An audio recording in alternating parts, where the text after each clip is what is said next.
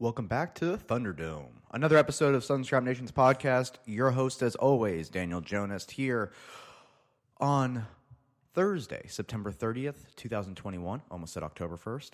I'm in Charlotte, like always. Kind of a weird day, kind of a weird time in life right now.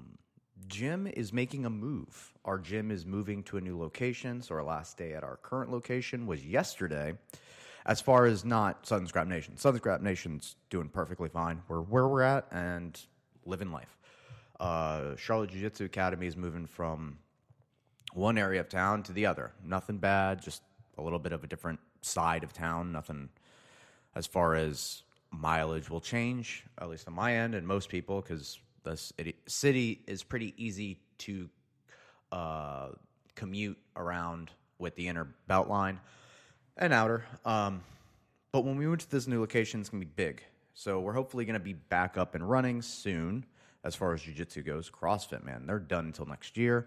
We got renovations on the building. And then the premier CLT Muay Thai, your premier Muay Thai school in Charlotte, will be available for everyone coming at least before 2022. I'm hoping should be. As far as we're getting like 1,000 square feet of room with bags and everything, so we'll have a pretty decent sized room, and then obviously jiu-jitsu will continue on and be twice as big as it was just recently. I'm excited, but that means I have literally nothing going on for training as far as going into the school, so I'm at an impasse. I need people to come by, hopefully, at least for next weekend, because that is Worlds, Nogi Worlds. I'll be traveling to Garland, Texas. I will not be here next week for the podcast, and I will be competing maybe Friday or Saturday, hopefully Friday. And then I'll be back Sunday, and then the following week, everything back to normal. So hopefully I can get some training in. I'm cutting weight. I'm losing weight like a madman. I'm doing fine. I feel good. I feel physically good. No injuries, too. It's great. I'm telling you, if you just change your diet, all those like little things that hurt will immediately go away.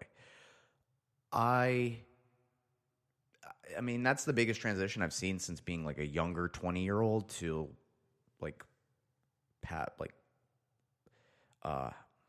what is it? Late 20s? I'm not really late 20s, but getting there. Latter 20s, 27, not fucking young. Well, young, but not young 20s, is like my diet has to be on point. Otherwise, I'm sacrificing just these little impingements and pains from inflammation. So when I used to be able to train and eat a pizza and all this kind of stuff, not so much anymore. I feel way better if I just like cut the gluten out. That's my personal thing. Gluten may be my thing, may not be your thing, but sugar in it, whatever. You can say whatever all the science is. I don't know. Keto, not keto. Paleo, not paleo. GSP diet, not GSP. I don't give a fuck. All you need to know is Rose Namajunas actually has the best nutritional advice ever. And it was, if it takes longer to cook than 5 minutes in a pan, it's probably not good for you. And the longer it takes to cook, the worse it's probably for you. Obviously, there's exceptions to the rules, like I'm sure microwavable foods, not good for you.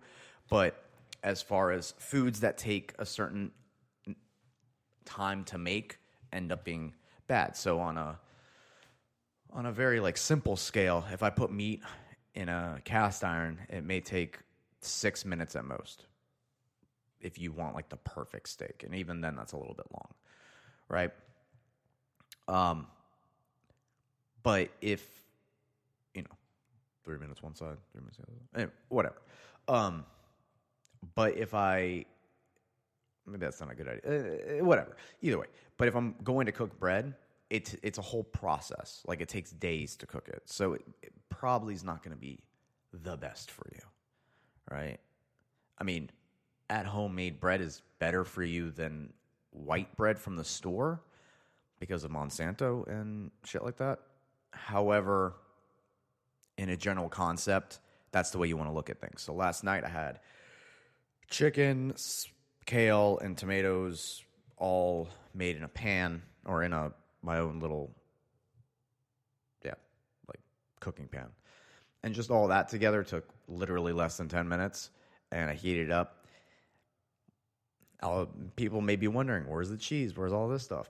Yeah, I don't eat that. Like, that's what I'm saying is, like, if you want to lose the pain, if you want to lose all that stuff, you have to cut everything out. Now, I'm not saying there isn't room for cheat days and times to live your life, because honestly, if you live, my best friend Fitz, who's been on the show, there was a point in his life where he was testing his ketone levels through fucking blood every day. You might as well have diabetes, you know? There's an extreme to it, and then there's like the happy middle where it's like, do you feel good? All right, then keep doing what you're doing. But when you wake up and you're like, oh, my head, my stomach, my hip, like everything hurts, it's like, yes. Did you work out really hard yesterday? No, I'm just waking up with pain. Check your life.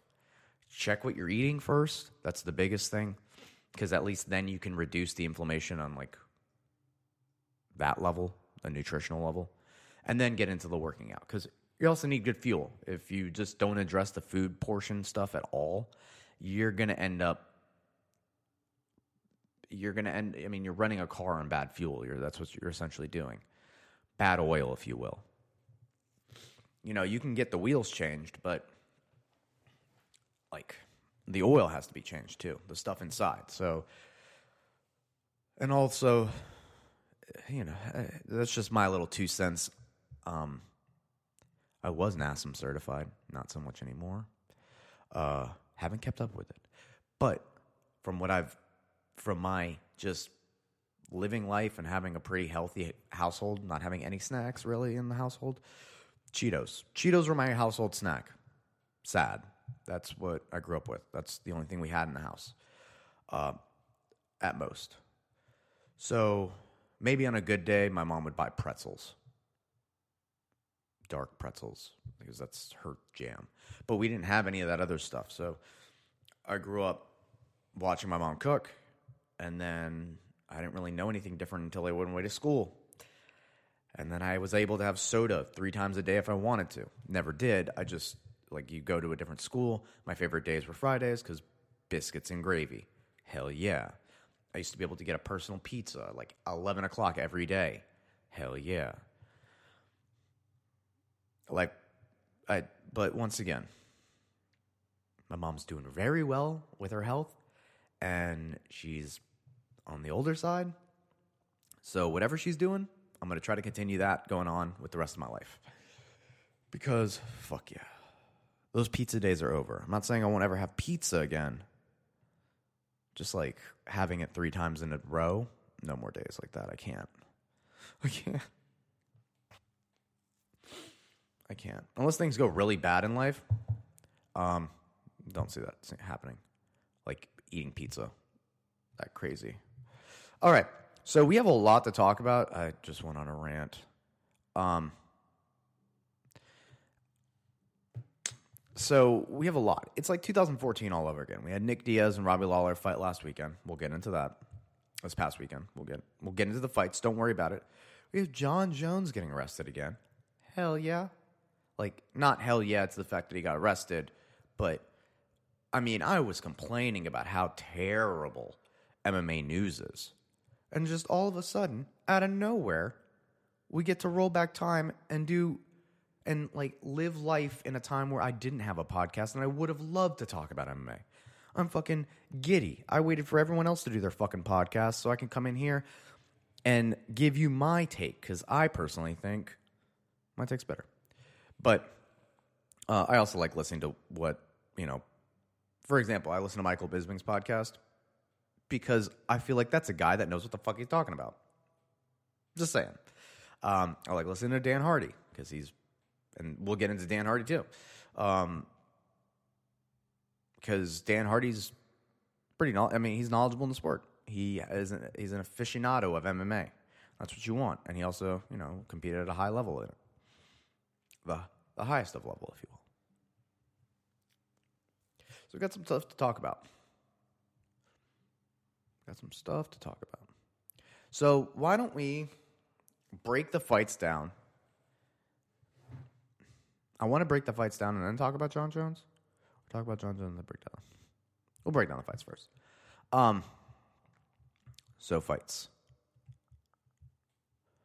Well, that's not. There we go. Okay, cool. And then we have fights to break down this weekend.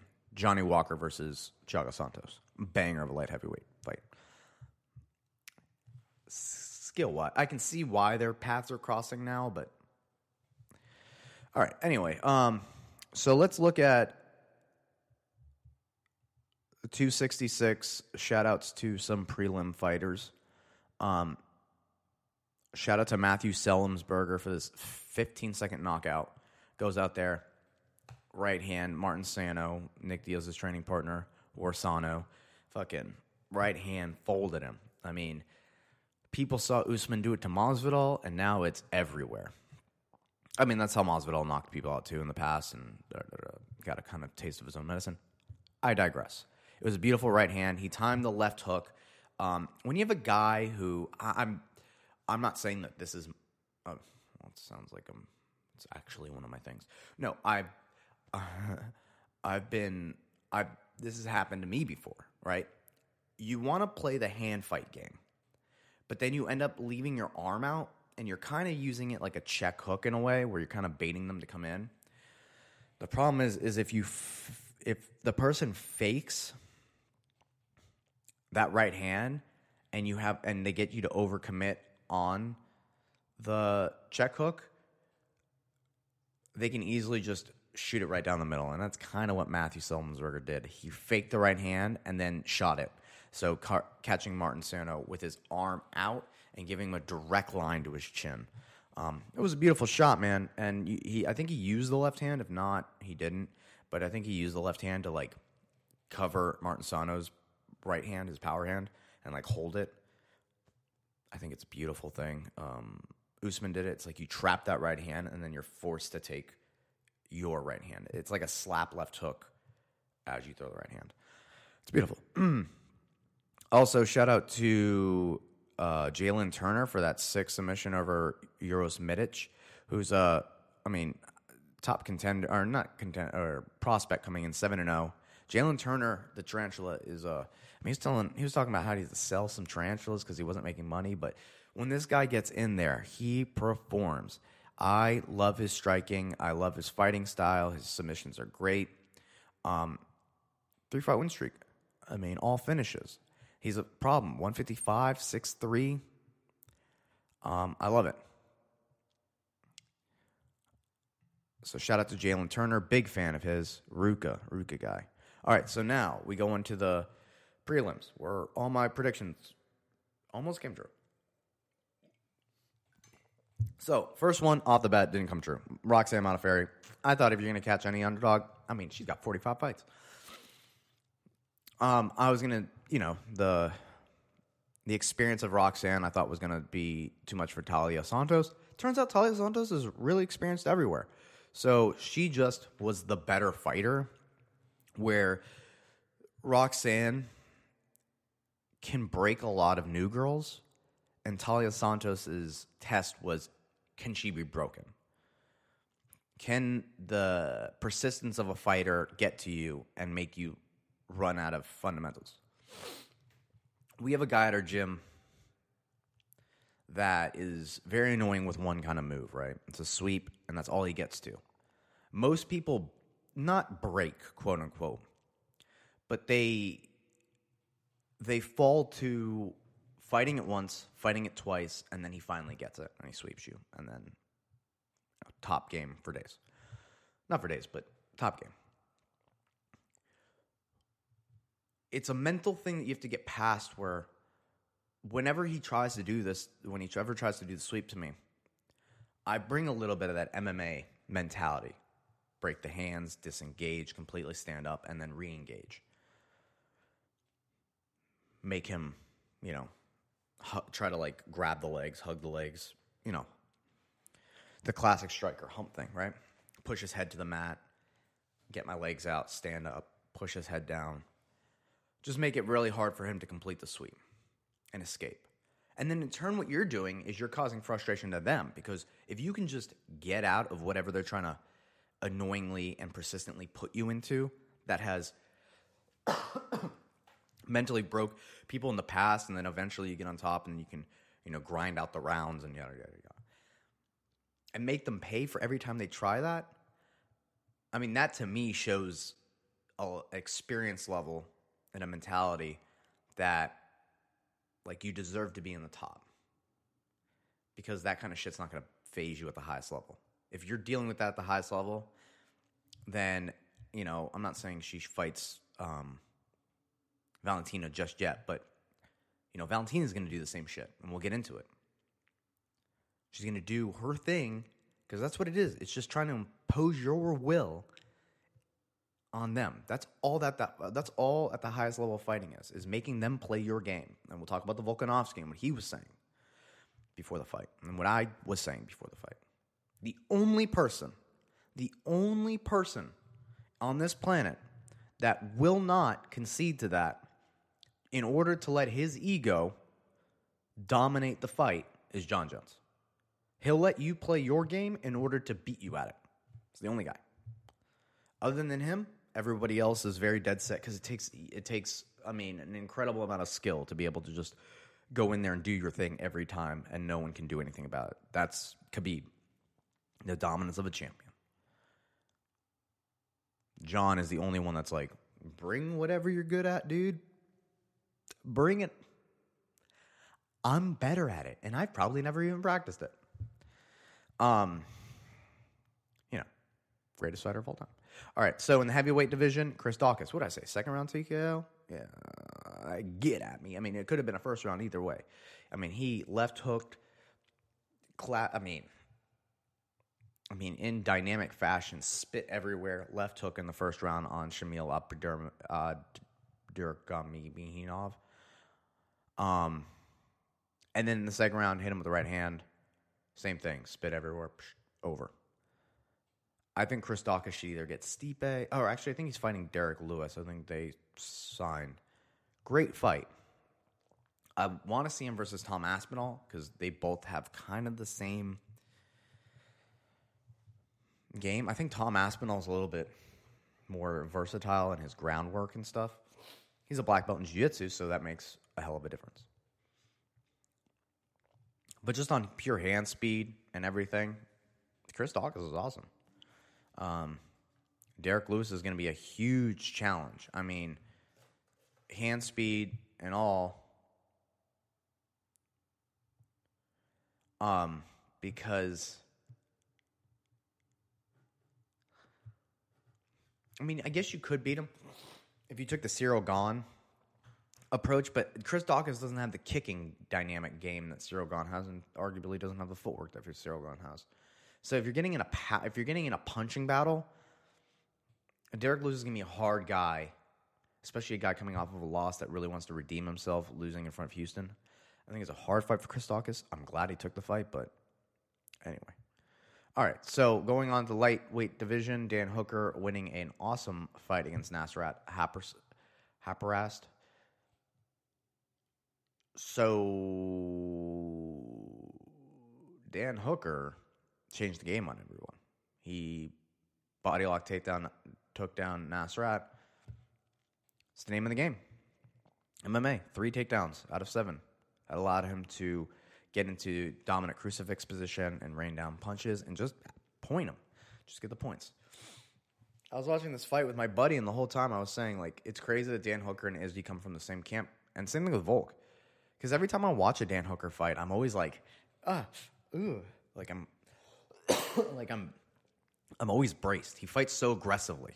He fights so, like, he's ready to give 4 for 3. And it's like, you fight with such elusive and, crazy. And, Dan's style is amazing, but it, like, takes a little bit of, like, he likes the punching part. He likes the getting hit part. He doesn't mind the blood. It's like, for the guys that you train with, like, less of that, please. But, he went in there and he fucking... So congrats to Dan Hooker, especially all that he went through to get there. Condolences to Nasrat once again. His mother,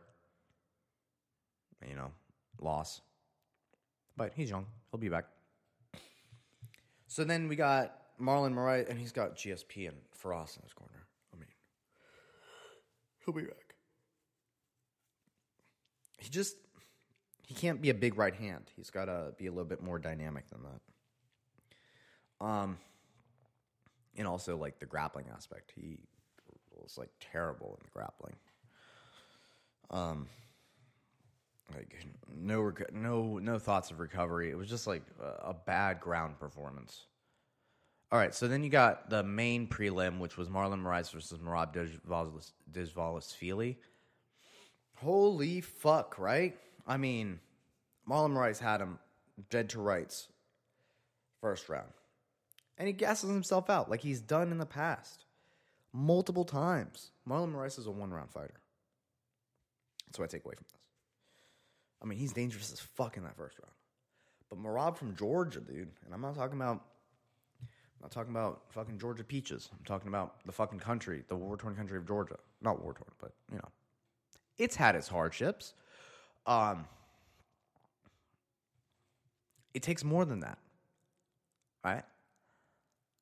Merab gets on top, end of first round, starts laying down the ground. I mean, no urgency, no sense of urgency to stand up for Marlon Moraes. No posting on the head, no posting on the hips with his feet, no just trying to get back to your feet, just laying in open guard, and Merab just fully postured up. No knees in his chest, old school, like no nothing. Just accepting the grounded position. I mean, like, I get the finishing ability, but your finishing ability has to be more thought out than left hook, left hook, left hook, left hook. Trying to, like, hit him with the same thing that he just got caught with. He just got caught with it. He's probably going to do his best to not get hit with it. So what do? Yeah, jab, feint the hook, uppercut, cross, something else, kick. But left hook, left hook, left hook. It's not boxing. It's not kickboxing. They're going to dive. They're diving for your legs. They're blocking it, diving for your legs.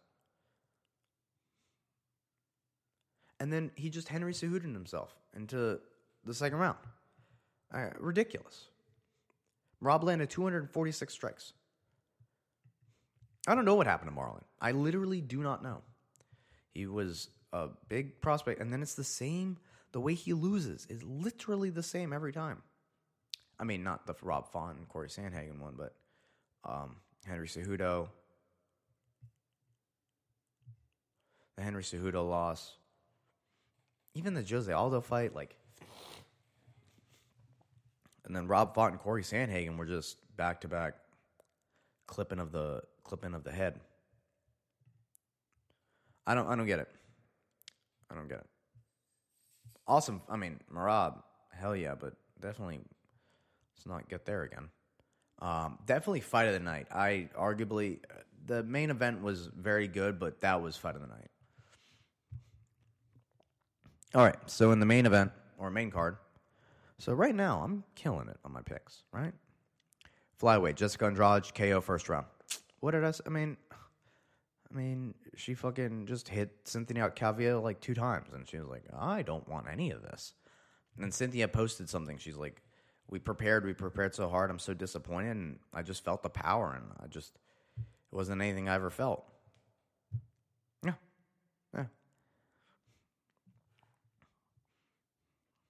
It takes like a 1% of guys to be that way, but when it comes to girls, like, if a girl can hit hard enough, she can shut down most of the division. Amanda Nunes, for example, she hits very hard. She's the most technical out of all of them. Every day she's getting more technical for sure. But just the ability to generate way more power than the average girl that you get in a training camp. I mean, you get hit once, right? And you're like, what the fuck? Like, I think guys hit this hard. And then the second one, and then a third one. And you're like, oh my God. Even guys that I train with don't hit you that hard. Hit me that hard. Because they're not really going for it. They're not really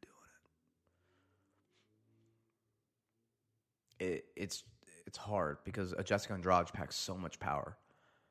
Like, you're not going to be that dude in the gym that wails on a girl. Oh, but she's getting ready for Jessica Andrade. Just totally fine. Yeah, so, I mean, not much more to say. It's just, it sucks to be Jessica because what's next for you? Valentina again? No. Shout out to Jessica Andrade for doing it. She's a former champ. She did it. She's got an OnlyFans now. Like, she's making money. She's made money. Now she just gets to go in there and, like, knock girls out in, like, the first round and cash a paycheck. She gets former champ money. I don't know how much that is because she didn't really defend it for that long. But she gets former champ money, right? So if she can go in there and cash out on a one-round TKO and just have the girl on her back foot the whole entire time, I mean, not much more to say. For Cynthia, I mean, you're fighting an anomaly, but Valentina's an anomaly. So you have to shut Jessica down. So you're going to have to do what Valentina did and shoot on her. It's just about getting the right timing. Valentina's very good at the double under takedown, and we'll get into that. Cynthia Calvillo is more of a double leg. And when Jessica Andrade is, I don't know how, she's shorter than her, right? It's going to be harder to get on her hips, get low, and get it on the hips. So finding that perfect time is very hard. And unless you got the footwork like Rose, which means you have to have the speed to match, and the coach to match with it, and years of doing it, you're not going to be able to just move around and jab. I mean, I guess you could. That's just, I guess someone doesn't have the black line criteria. Because, in the fight, you see it. Anytime Cynthia would work, and I was watching with my buddy, she would work to the center, and then as soon as you saw her one foot go behind the black line, Jessica swarmed the fuck out of her. And if you watch any of Trevor Whitman's fighters, and I've talked about this time and time again, I can do a video, and people won't watch it. But it's the best fucking advice you can get. If you're fighting in the UFC, there's no X's and O's except for one spot, and that's the black line. As soon as your opponent crosses that black line, you are in total control. If they can circle the way back to the middle, now we're talking about elegant footwork battle going on. But most fighters go back and forth, like forwards, backwards. That's all they train in drilling and anything. But Izzy, Rose, any of these people with very good footwork know that black line is lava. So as soon as their foot gets even close to that, they either overcommit and go to the cage and use lateral footwork to go from side to side, or Rose's case, she jabs or crosses her way back to the middle, and then she's in control. Matador style. It's not easy, but if your corner's not working that, they're behind, and they will be behind. Just know that. All right, so in the heavyweight, guess what? You can't. It's very hard to shoot on someone on your back foot. Because coming into our next fight, Curtis Blades versus Jairzinho Rozenstruik, a guy who took a knee to the fucking eye and probably broken orbital, did his best on controlling the fight, moving forward, getting past the heavy shots, taking a knee for it, and getting the takedowns. 3 of 6, not his best work, but did enough. There's not much more to talk about in this fight. Curtis Blades did what he needed to. Jairzinho Rozenstruik needs to keep working on his wrestling takedown. But there's no one else in the division that has Curtis Blades' wrestling credentials. But I could see like a Cyril Gahn using a trip or something like that. Cyril Gahn already beat Rozenstruik, so whatever. Which he did. He did trip him. Fucking goddamn. Yeah, so I don't know. Keep working on it because be a better fighter, but there's not much more to talk about on that one. All right, so now into the 3 main fucking fights that are what everyone was talking about. First one, Nick Diaz versus Robbie Lawler. What to say about it? This one I got wrong because obviously picking for NDA Army, or NDA, right? Nick Diaz Army, always. But I think I mean, I don't know what happened going into this fight where he came in and he looked like garbage. Besides the fact that he's 38 years old, and he's going to look like 38. He looks like 38. And Robbie looks a little bit younger. Or older? I can't remember. Anyway, Robbie had a fire underneath him. He was ready for 170. Regardless if he's not ready for 185, being in 170 shape is not a bad thing. That means he fucking cared. He wanted to win. Nick looked good for being off 6 years. I heard something that made a lot of sense to me. I think he wants to fight out his contract. That's why he's trying to come back and fight again and again. He's trying to fight his contract out and go fight boxing or something. But everyone's like, Nick took a shot and was like, I'm done. I'm done. Robbie didn't go to the ground with him. There's no reason for me to get TKO'd. Call it. Whatever. Smart. Fucking smart. Nick is changing the game once again. How is Nick, the fighter, the fighter's mentality, the 209 Stockton, fucking, whatever, brawl all day, Diaz fight mentality. But he changed the game. He took a shot to the nose. He took a shot that he wasn't going to recover from. And he played it smart. And he said, no, I'm done. Let me live to fight another day. And everyone's on board with it. Everyone's on board with it. Everyone's like, fuck yeah, Nick Diaz, you're the best. But God forbid another fighter doesn't go out on their shield. Pussy. Oh, what a quitter. Oh. And then we'll get to the main event too. Don't worry. Oh, don't worry, guys. Oh, I've got some gripes with the main event too. Oh, just the worst. Oh, blah, blah, blah. It's one or the other, right? You can't ride the fence on this one. Fighting is clearly more dangerous than boxing.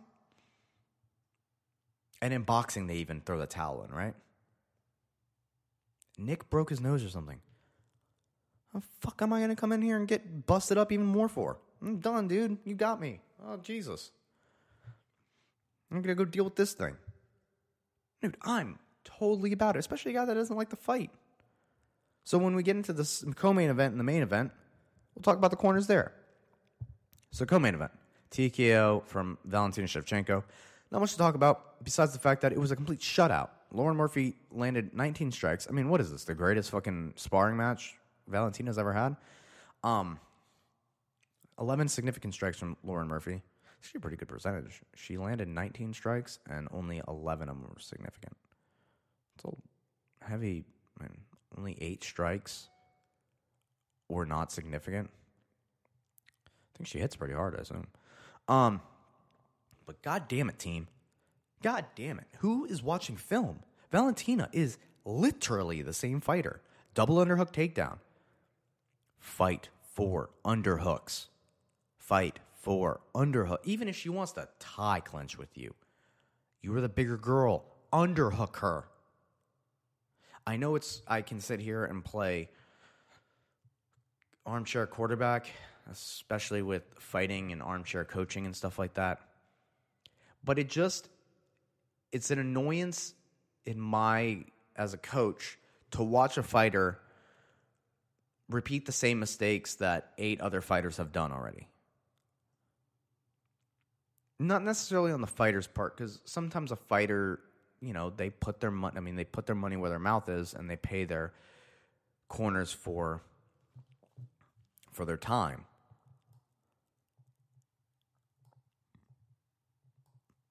And so it's the corner's job to do the fucking research to see what they've been doing. For example, Greg Jackson and John Winklejohn.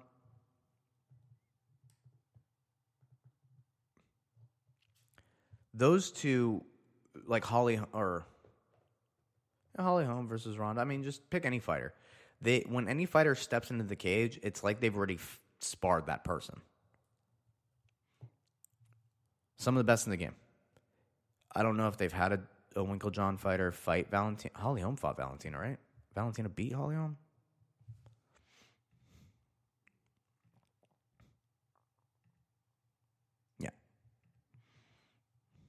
She got taken down. But I mean that's fucking forever ago though. 2016. 2021. You should have all of her tendencies down pat by now. Just saying. As far as who's next for her, fuck if I know.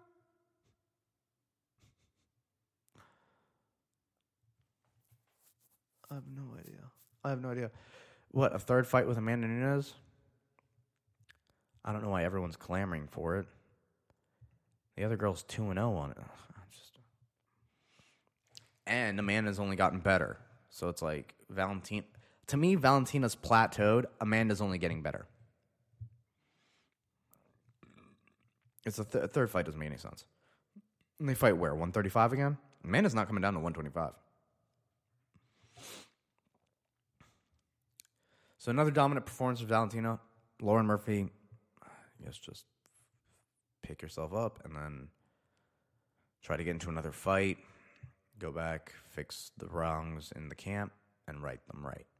It's about I have no other dominance, right? It's like me trying to tell someone after fighting Khabib what the best option is. It's like, I don't know, reevaluate your life and realize that your only hope is that this guy fucking retires. It's the same thing with her. The girls in this division, their only hope is that this girl, like, retires. Or moves on or something. But she's not going to because she's a martial artist. Like, that's her life. All she wants to do is this. She loves this shit more than any other girl that steps in there. All right? I'm a huge fan of her mentality because she's a martial artist. Fucking love martial artists. I love Jiri Prochazka. And at a level, I love Nick Diaz. I love GSP. I love these guys and gals that are 100% into Izzy, that are 100% into martial arts. Like the techniques from all different aspects. You know. And the detail. And like the more and more you can get into it, the fucking better it is. Like the deeper you can get into strike. Like, yeah, I can talk to someone about striking. But if they start talking to me about, like, the rhythm in striking, it's like, oh, okay, you speak my language. What else about the rhythm in striking? Tell me a little bit more. I want to talk about how no, I'm not even going to get into it. Because that's some secrets. That's some Sun and Scrap Nation fucking secrets that I plan on putting into practice. All right, so another awesome performance of Valentina Shevchenko. SouthernScrapNation.com. All right, so in the main event, we had Alexander Volkanovski versus Brian Ortega.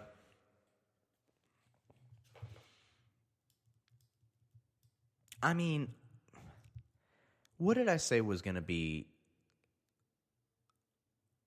the main difference in this fight between Brian and Volkanovski? Brian's a fighter. He's got that ability to finish the fight at any time. He's got the ability to come back in the fifth round and have a really fucking good round. However, he's not a champion because a champion also takes the control aspect into it. Brian Ortega will give rounds up because he's in a fight. Alexander Volkanovski won't take a fucking round off. He won't concede a round. So first two rounds, obviously, Alexander Volkanovski, his striking is too much. If Holloway's too much for you, and everyone brings up the fucking Chan Sung Jung fight. I tell you time and time again, in the words of Dominic Cruz, which Dominic Cruz versus Pedro Munoz coming up soon. Fuck yeah. You're very good against stationary and forward-moving fighters. When it comes to a guy with footwork, it's too much. Holloway would switch stances. He would move from side to side. If he tried to back Max Holloway up, Holloway would already be 2 steps out. So you're just running into something. And Alexander's the same thing. He's moving forward, he's hitting you, and then he's not there. He's feinting. Feinting. You throw, he moves, hits you. So, let's talk about the third round then. Brian Ortega grabs the foot, hits him with a jab. He falls over. Alexander, it's not a knockdown. Did they count as a knockdown? No knockdown. Brian Ortega jumps on the neck, and what I love about this, and I've been adding it to me because guillotines are my jam.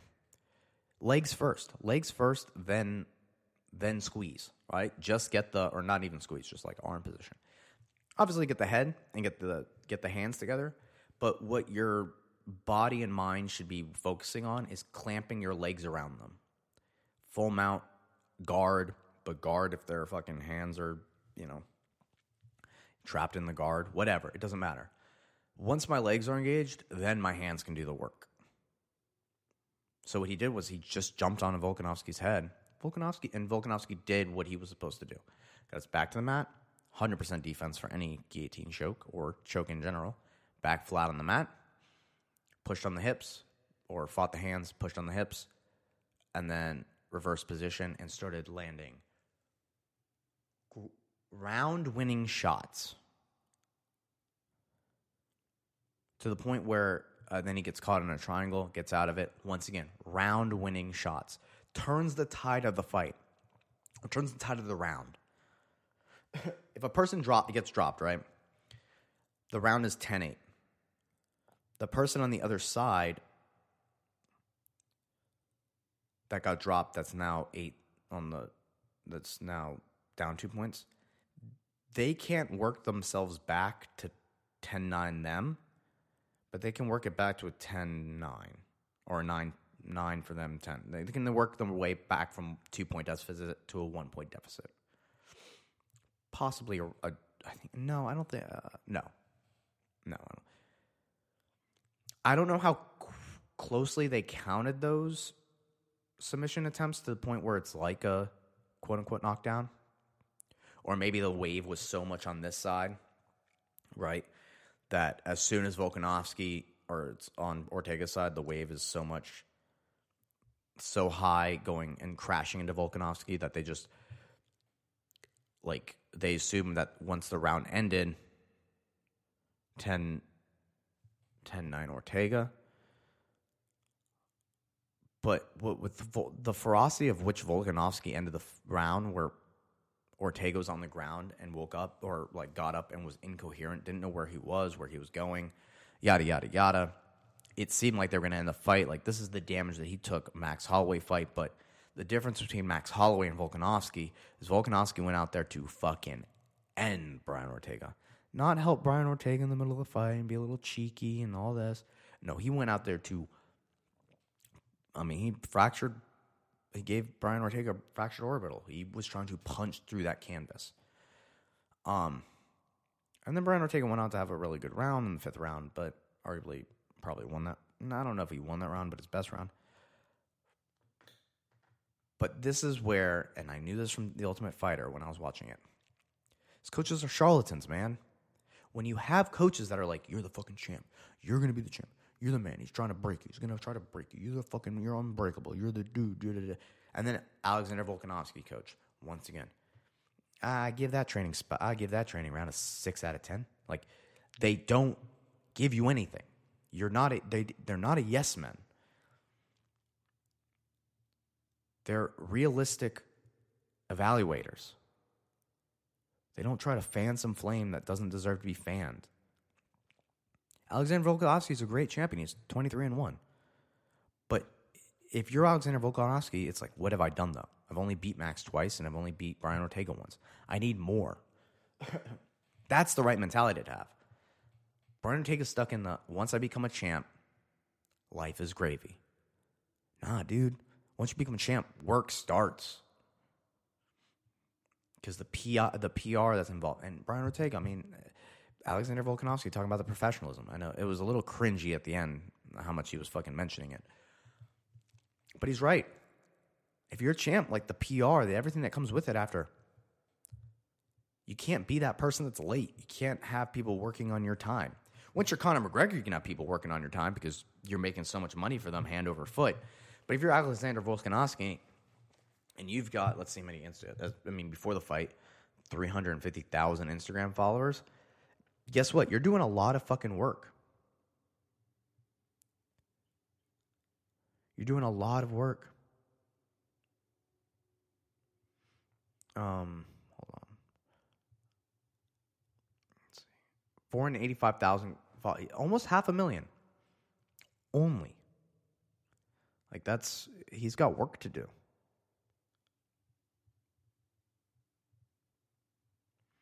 He got work to do.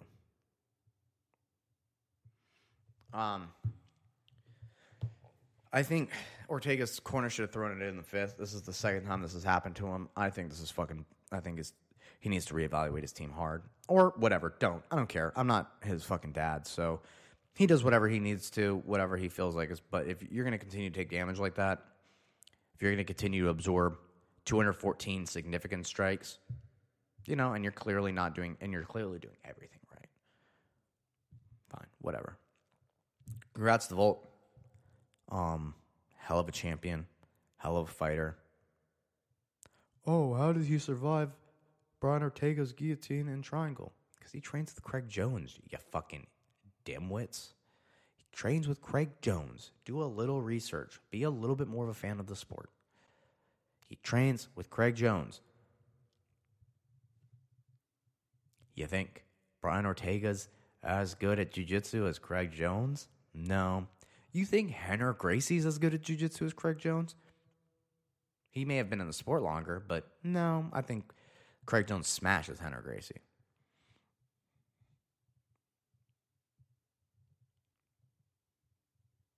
Anyway, congrats to all the champs.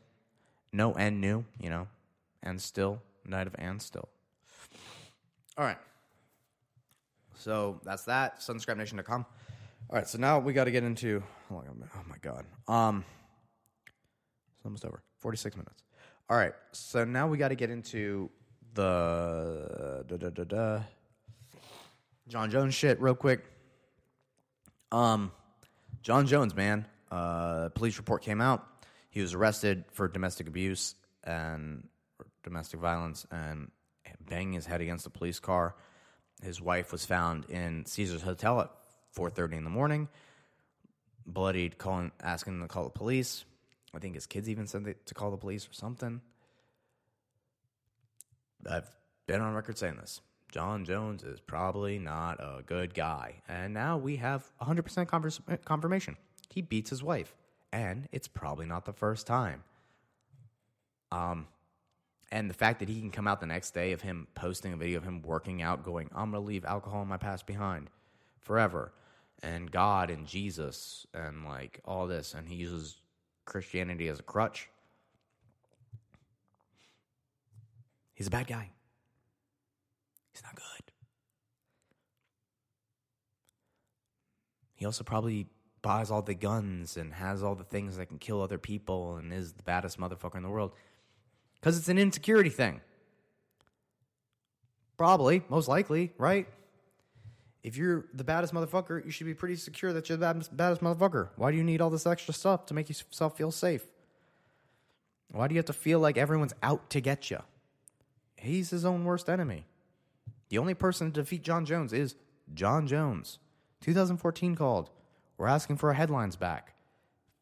This is where we're at, man. Jon Jones can't go to fucking Vegas for a weekend. Crazy. He's looking pretty big, though. He's trying to get to 275, 270 and all that. Jesus.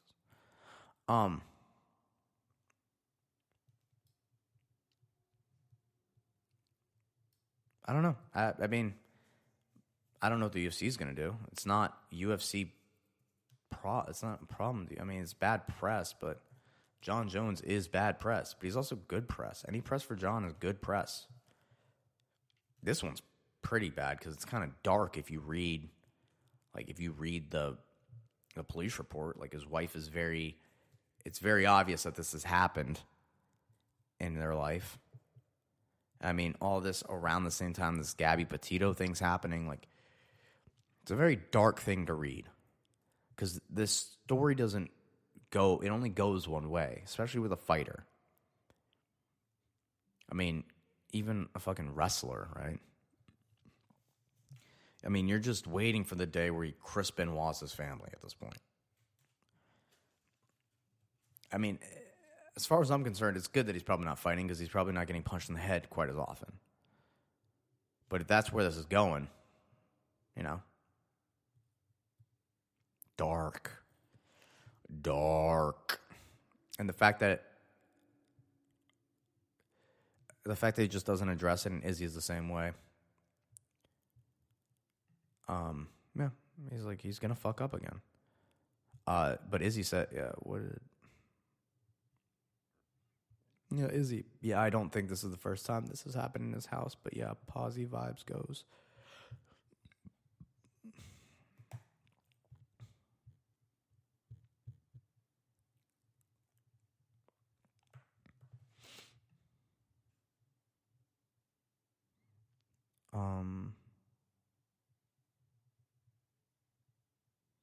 I'm not too physical, but a little, yeah. This is yeah. Yeah. I mean, this guy doing this whole thing about, yeah. When someone's like, not too physical, it's like, dude, if you assault your wife at all, that's too physical. Like, you're a bad guy. If you put your hands on your wife at all, especially in front of your kids, man.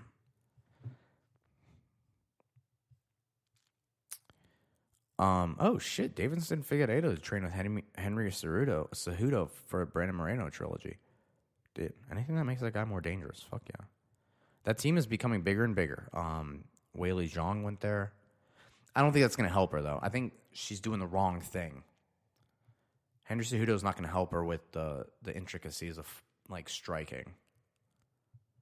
Faraz or someone who can, like, work on the footwork aspect. You need someone to help you with the footwork aspect. I don't really know. I mean, Trevor Whitman be that guy, but maybe a highly talented striker or something. I mean, Weili, China, she could have gone to like Thailand, Tiger Muay Thai. Oh, Henry Cejudo versus Alexander Volkanovski would be a good fight, to be honest. I'd like that.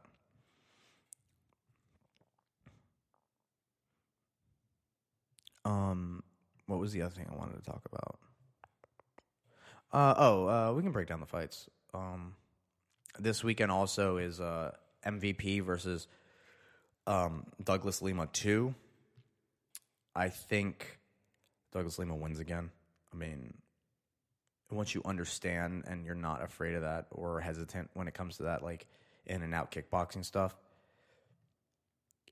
like, fundamental striking will always beat that kind of shit. Always. Too much movement is never the end. Douglas Lima is like light years ahead of him in the ground game, where Douglas Lima's black belt in MMA is like MVP has like a purple belt in MMA. He's really fun to watch as a purple belt, but not in every aspect.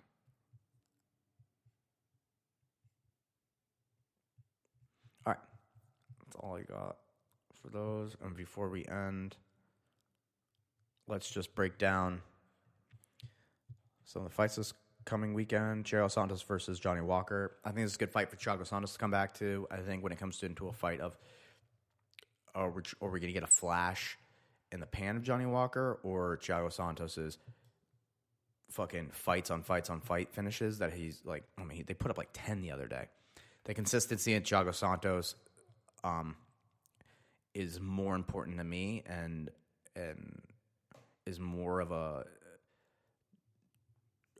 it sways me more to Thiago than it does to Johnny. Just the consistency. Consistency at light heavyweight overrides the flashiness of Johnny Walker. I'm pretty sure Johnny also KO Ryan Spann, but I mean, if you want to have that kind of fight too that he had with Ryan Spann, like Thiago Santos wins that fight. Like, Johnny isn't going to just be able to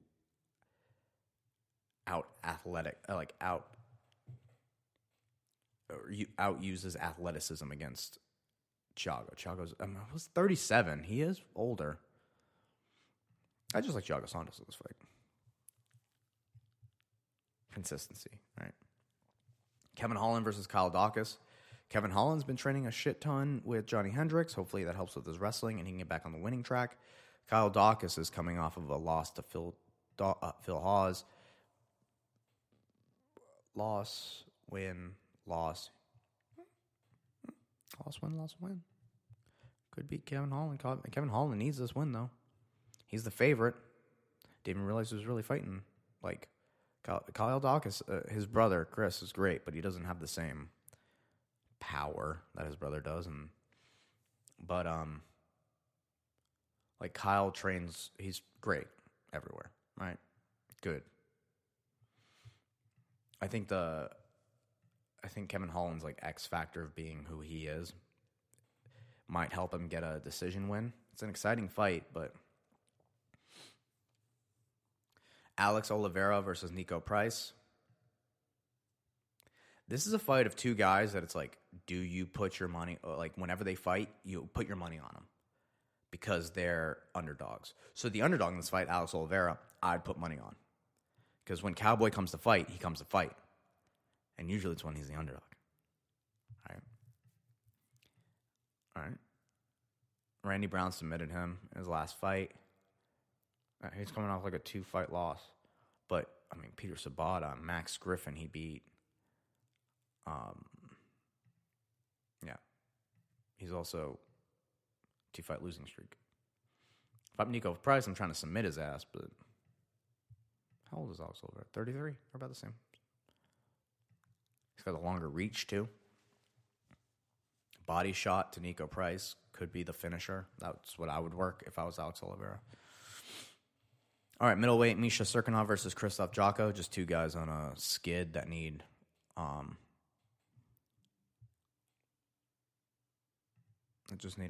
a skid, but both suffered losses in their last fight. They're practically the same. Krzysztof Jotko is just more of the striker, whereas Misha Cirkunov is more of the grappler. I'm going to go Misha Cirkunov because I kind of like him on that. He's probably the favorite, too. No, I'd go him. Underdog. Then we have Aspen Ladd versus Macy Chiasson. Prospect fight. Big. Aspen Ladd coming off of a loss KO of Yana Kunitskaya. And then she was KO'd by Jeraine Duranami. She came back third round to beat Yana. And then Macy Chiasson had an awesome performance against Marion Renault. I think. Yeah. I like the power of Aspen Ladd, but I like the camp that Macy Chiasson comes from. Who's the favorite? Aspen, right?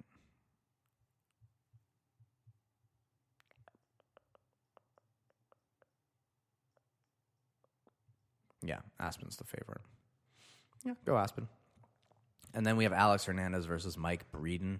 Mike Breeden, Dana White Contender Series fighter, 32. I would go Alex Hernandez on this fight just because of the experience, age.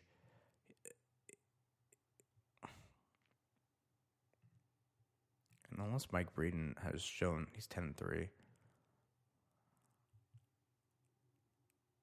Yeah. I like Alex Hernandez for this fight. Just overall experience, age, wants to get a win back. All right, so in the prelims, we got a couple of guys I want to shout out. Shout out to Joe Selecki headline the prelims. Joe versus Jared Gordon.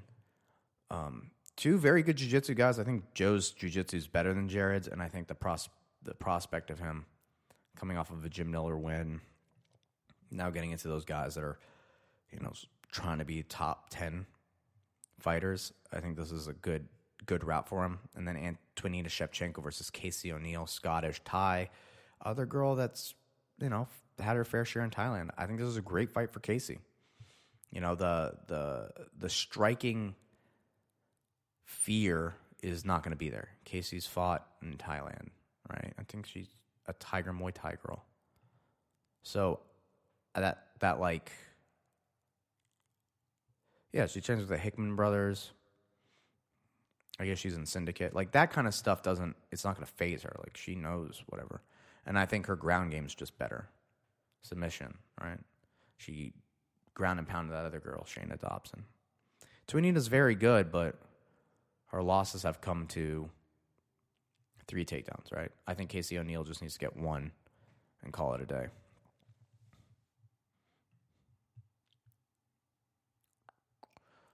other than that, that's about it. Devontae Smith versus Jamie Malarkey. That's a great fight. Devontae Smith's probably the favorite in that one. Yeah. But that's a I'm going to be boring as shit. That's a 50-50. I mean, they're so actually Jamie Malarkey, no, Kamar Worthy. Oh yeah, Jamie Malarkey. So this has a this has a chance of this has a chance of going either really smoothly for Devontae Smith or really bad for Jamie at first, and then he'll turn it around and get a comeback. All right, that's all I got for you guys today. I hope you guys enjoyed this podcast. A little longer one than usual because I won't be here next week. So I hope you guys enjoy it. Remember, SouthernScrapNation.com, Southern Scrap Nation for anything else. Stay safe. Enjoy the fights this weekend. And until next time, peace.